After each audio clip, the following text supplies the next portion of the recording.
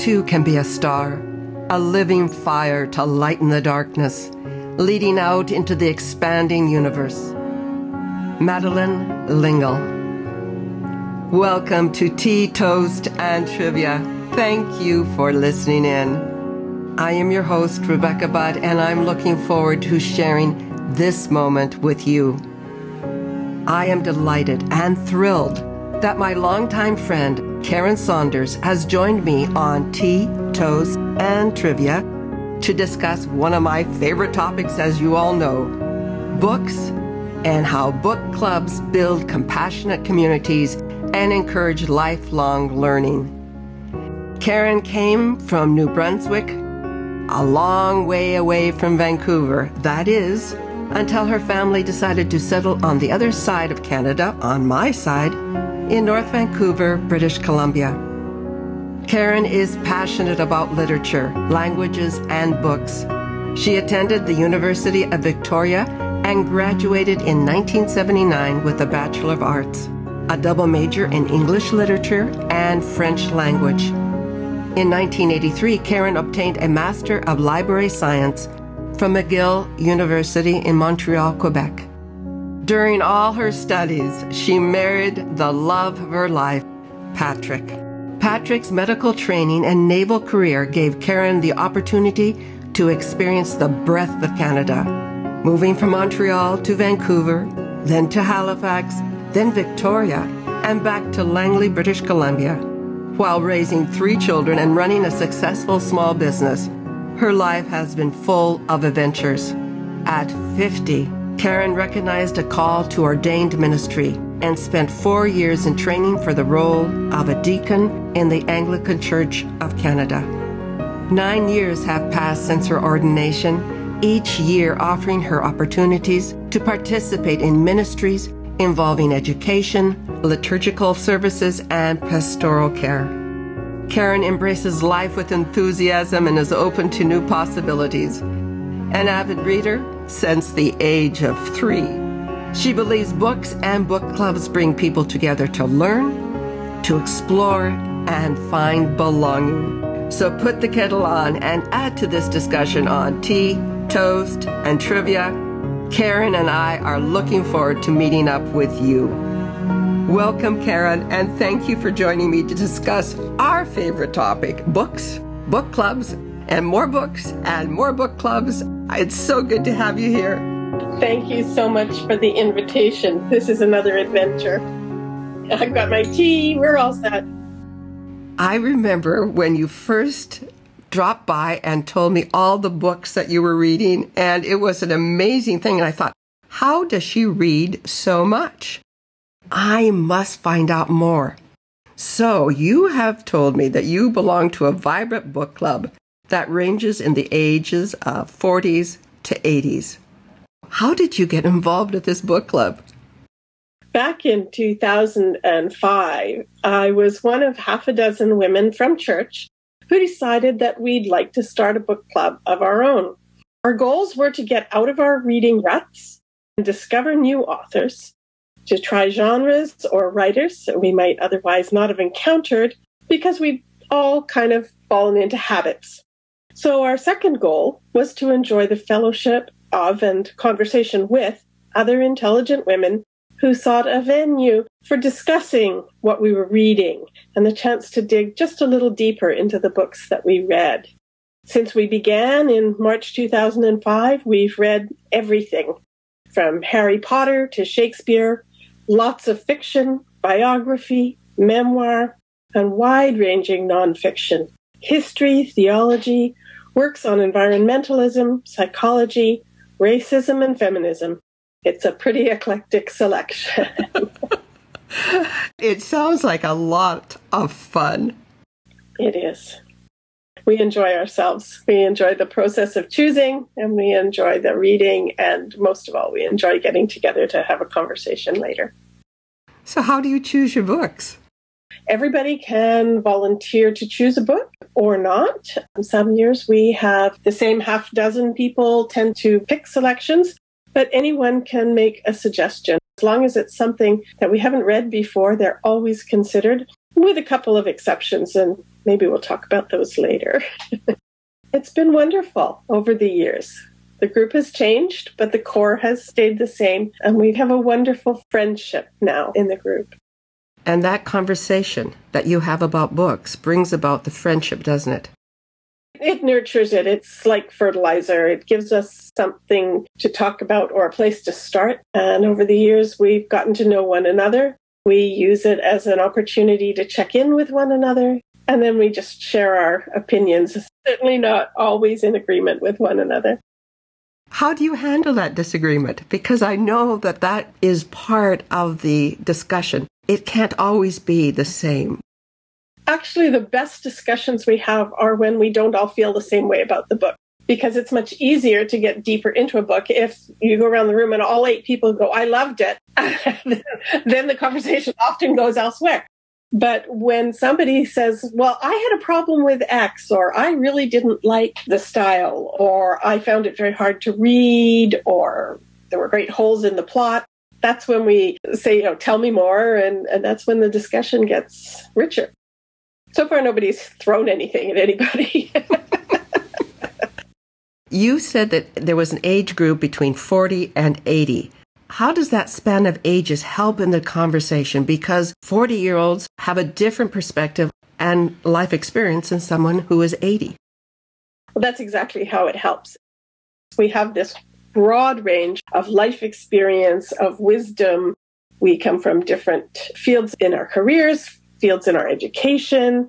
Some of us have families, some of us don't. All of that variety gives us more and more richness and more depth. It's great. Your topics and subjects are broad, from Shakespeare to Harry Potter. Do you find a connection between all of those fiction, nonfiction, in how people relate to the topic of conversation? I mean, we don't try and connect necessarily the conversation we're having this month with a conversation we may have had a previous month, but sometimes that does happen just organically. Somebody say, this really reminds me of something else we've read. And I think that with a really good book, so often the themes are universal, and that's what makes it a really good book. When you're reading Harry Potter, you're reading about good and evil and friendship and support. When you're reading The Merchant of Venice, which is the Shakespeare play that we read as a group, you're reading about good and evil. So there are connections that can be made. Sometimes they're a little more tenuous than others, but with the really good books, they're there. The universal themes are what make them engaging and so exciting to read. Particularly reading history or historical fiction, which is a personal favorite of mine, you will see how other people learned a particular lesson. But of course, in your own life, you don't have those same experiences, but you may still have had to learn that lesson of tolerance, for example, or of patience or of courageousness. And so you can see examples in what you're reading, but the application to your own life is personal because of the demands of your own experience. Your book club has been a real place of connection for you for a long time. You got together, you had tea, you felt that sense of belonging because you were in close proximity. But now, over the past year, there's been changes. How has the social distancing impacted your book club? When the pandemic hit, we switched from meeting in one another's homes to meeting on Zoom. And it's actually worked very well. Some of us were not sure how it was going to be, but we're getting bigger numbers, more people attending. And the conversations have tended to stay more focused because you can't go off on a tangent with somebody on the side while you're Zooming. You have to be paying attention to the main conversation.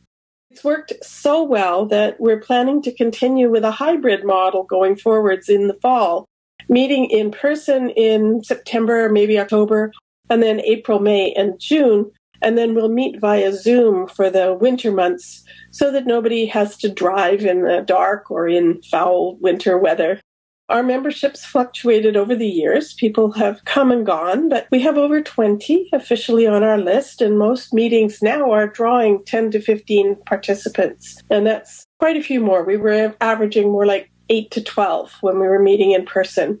Not all of our folks come from church, and not all live in the same neighborhoods. We're quite widespread around the city. What we share is the enjoyment of one another's company and opinions, whatever the manner of our getting together. For some, particularly struggled with isolation during COVID, it's been something of a lifeline to know that there was going to be a group of people that they could join in for something that wasn't a meeting. Whereas meeting with a bunch of women, glass of wine in hand or tea, that's easy. That's fun. You opened up a really good thought. Because we were able to go into a new technology, the ability to gain new friends and new acquaintances was enhanced. I would agree with you. It has enhanced it. And particularly for some of the people for whom the commuting was difficult, some of our elders who are not able to just hop in their cars and join a group, this has been a wonderful way for them to be part of our community life. So now I want to know, what books have you read this year that spoke to you? Last month, we met and discussed The Hare with the Amber Eyes by Edmund Duval. It was our 145th book. We had a really good conversation. There were so many subjects covered in the book. There were so many themes. I don't know if anyone is familiar with it, but it's the story of family collection of netsuke, the little tiny Japanese carvings. And the author, Edmund Duval, inherited this collection and decided he needed to know more of its history. So he researched his family roots, its history, its biography, but it also talks about the nature of belongings and how or why they are important to us, whether that changes over time, whether something that's important to me may be important to my children or not. We discussed that at some length, and it was really interesting, especially as all of us, or almost all of us, are at the stage when we're looking around our homes and thinking, I don't need any more stuff. What am I going to do with the stuff I already have? We also had a wonderful discussion earlier in the year around the Book of Longings by Sue Monk Kidd, and another discussing Where the Crawdads Sing by Delia Owens. The big advantage of the book club is that sometimes we're surprised by the very different reactions that others may have from ourselves. Others often see a book very differently than I did, and that's where the best discussions begin. Sometimes a book acts as a springboard to a broader conversation about a particular aspect of the story. We find ourselves talking not necessarily about the book itself, but about that larger theme. For instance, when we read the Guernsey Literary and Potato Peel Pie Society, which we loved unanimously, we ended up having such an interesting conversation about the wartime experiences of our parents and grandparents.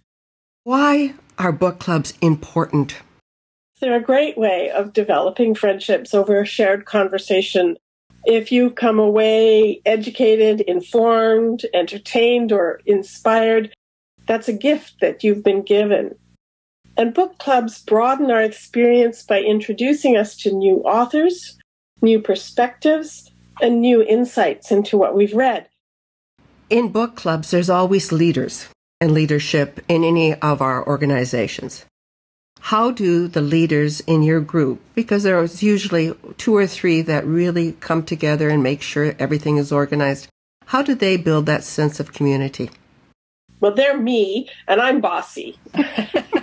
I'm the one who sort of maintains the list of what we've read in the past, who sends out meeting reminders, who reminds people when it's time to start selecting books for the next year. Most of my friends are just pretty used to me being the one who organizes things like that. Within the discussions, I'm not always the leader. We try and have whoever chose the book lead at least the beginning of the conversation, tell us why it was chosen, what drew her to it.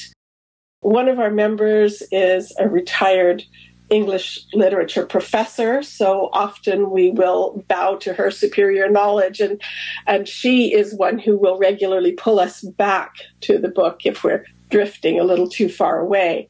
We do have a group within the group who sort of act in leadership roles. We're all pretty strong-minded women, so we just take turns. Is it easy to find a book club where you find kindred spirits? It was for me because I solved the problem of finding the club by creating one that suited me with friends. I don't know how challenging it might be to find a club for everybody, but I would imagine that any book club would involve kindred spirits.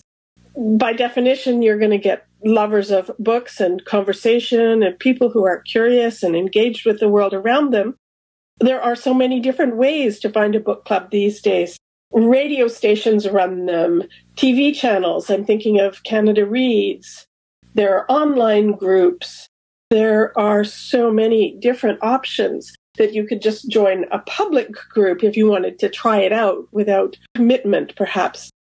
But I think if you wanted something more personal, less public, my inclination would be to ask friends who read or folks in any group that you might belong to and ask whether they know of local groups who might be interested in new members. If somebody wants to start a book club, what would you recommend? Well, we found it very simple to get our club started. It began with my best friend and I having a conversation about tending to choose books from similar genres and favorite authors over and over. So we decided that if we began a book club, we could take advantage of other people's favorites and they could take advantage of ours. And so we just put the word out at church, inviting anybody interested to join us for an organizational meeting. From that first day, the club emerged. There were 6 of us who wanted to give it a try. We understood that some clubs limit themselves to specific types of reading, like all nonfiction or all Canadian authors, but we decided not to limit our horizons that way. Our goal was to broaden them. We established only 3 rules, which stand to this day. The first is that the books chosen need to be reasonably easy to get hold of through the library or on an e-reader or in paperback, so that nobody has to purchase an expensive hardback every month. 2, we said there's no requirement to attend every meeting or even to have finished the book if life gets in the way. You can join and come for the fellowship even if you haven't read the book, because so often our conversation does get bigger than the title itself. And rule number 3 was no Margaret Atwood. We have nothing against Margaret Atwood. She's an icon for a reason. But we 6 were in agreement that we didn't want to be required to read her if we didn't feel like it. We could read her on our own, but just not together. Since then, we've grown through word of mouth to include folks beyond the parish. We've grown by invitations offered from time to time at church. And so we're that much bigger, as I say, about 20 now. Some of us choose a book that we've already read when it's our turn. Other times we'll choose something we've read about or been recommended by a friend. So these days I pay much closer attention to book reviews than I used to because I'm always on the lookout for potential titles for the club. So your advice for someone interested in joining or beginning a book club is? Go for it. Just start your own or look around and find one that you think will suit. If you're not inclined to start it yourself, grab a book, read, and then talk about it. I don't think one can ever be poorer for reading a good book. And any last words as we close this conversation or book recommendations? Just finished reading Kate Quinn's The Rose Code, which is about code breakers at Bletchley Park, and is a perfect commentary for the things we've been talking about here, because one of the themes is all about building community, creating family out of the group of people you're with who are not necessarily your own family. I read all 650 pages of it in 48 hours, so that tells you it was a really good book. Karen, it's been an absolute joy to have you on Tea, Toast, and Trivia. You have brought great insights into book clubs and into the joy of reading books together as a community and as a family. Will you come back? That would be lovely. I'd enjoy that. Thank you for joining me today, Karen, and for bringing your insights and love of learning and love of books and love of community. It has been a privilege and an honor to have you. Thank you so much for inviting me to be part of Tea, Toast, and Trivia. It's been great to chat with you about books and reading. Karen and I invite you, dear friends, to share your thoughts on Tea, Toast, and Trivia. And until next time we meet, keep safe and be well.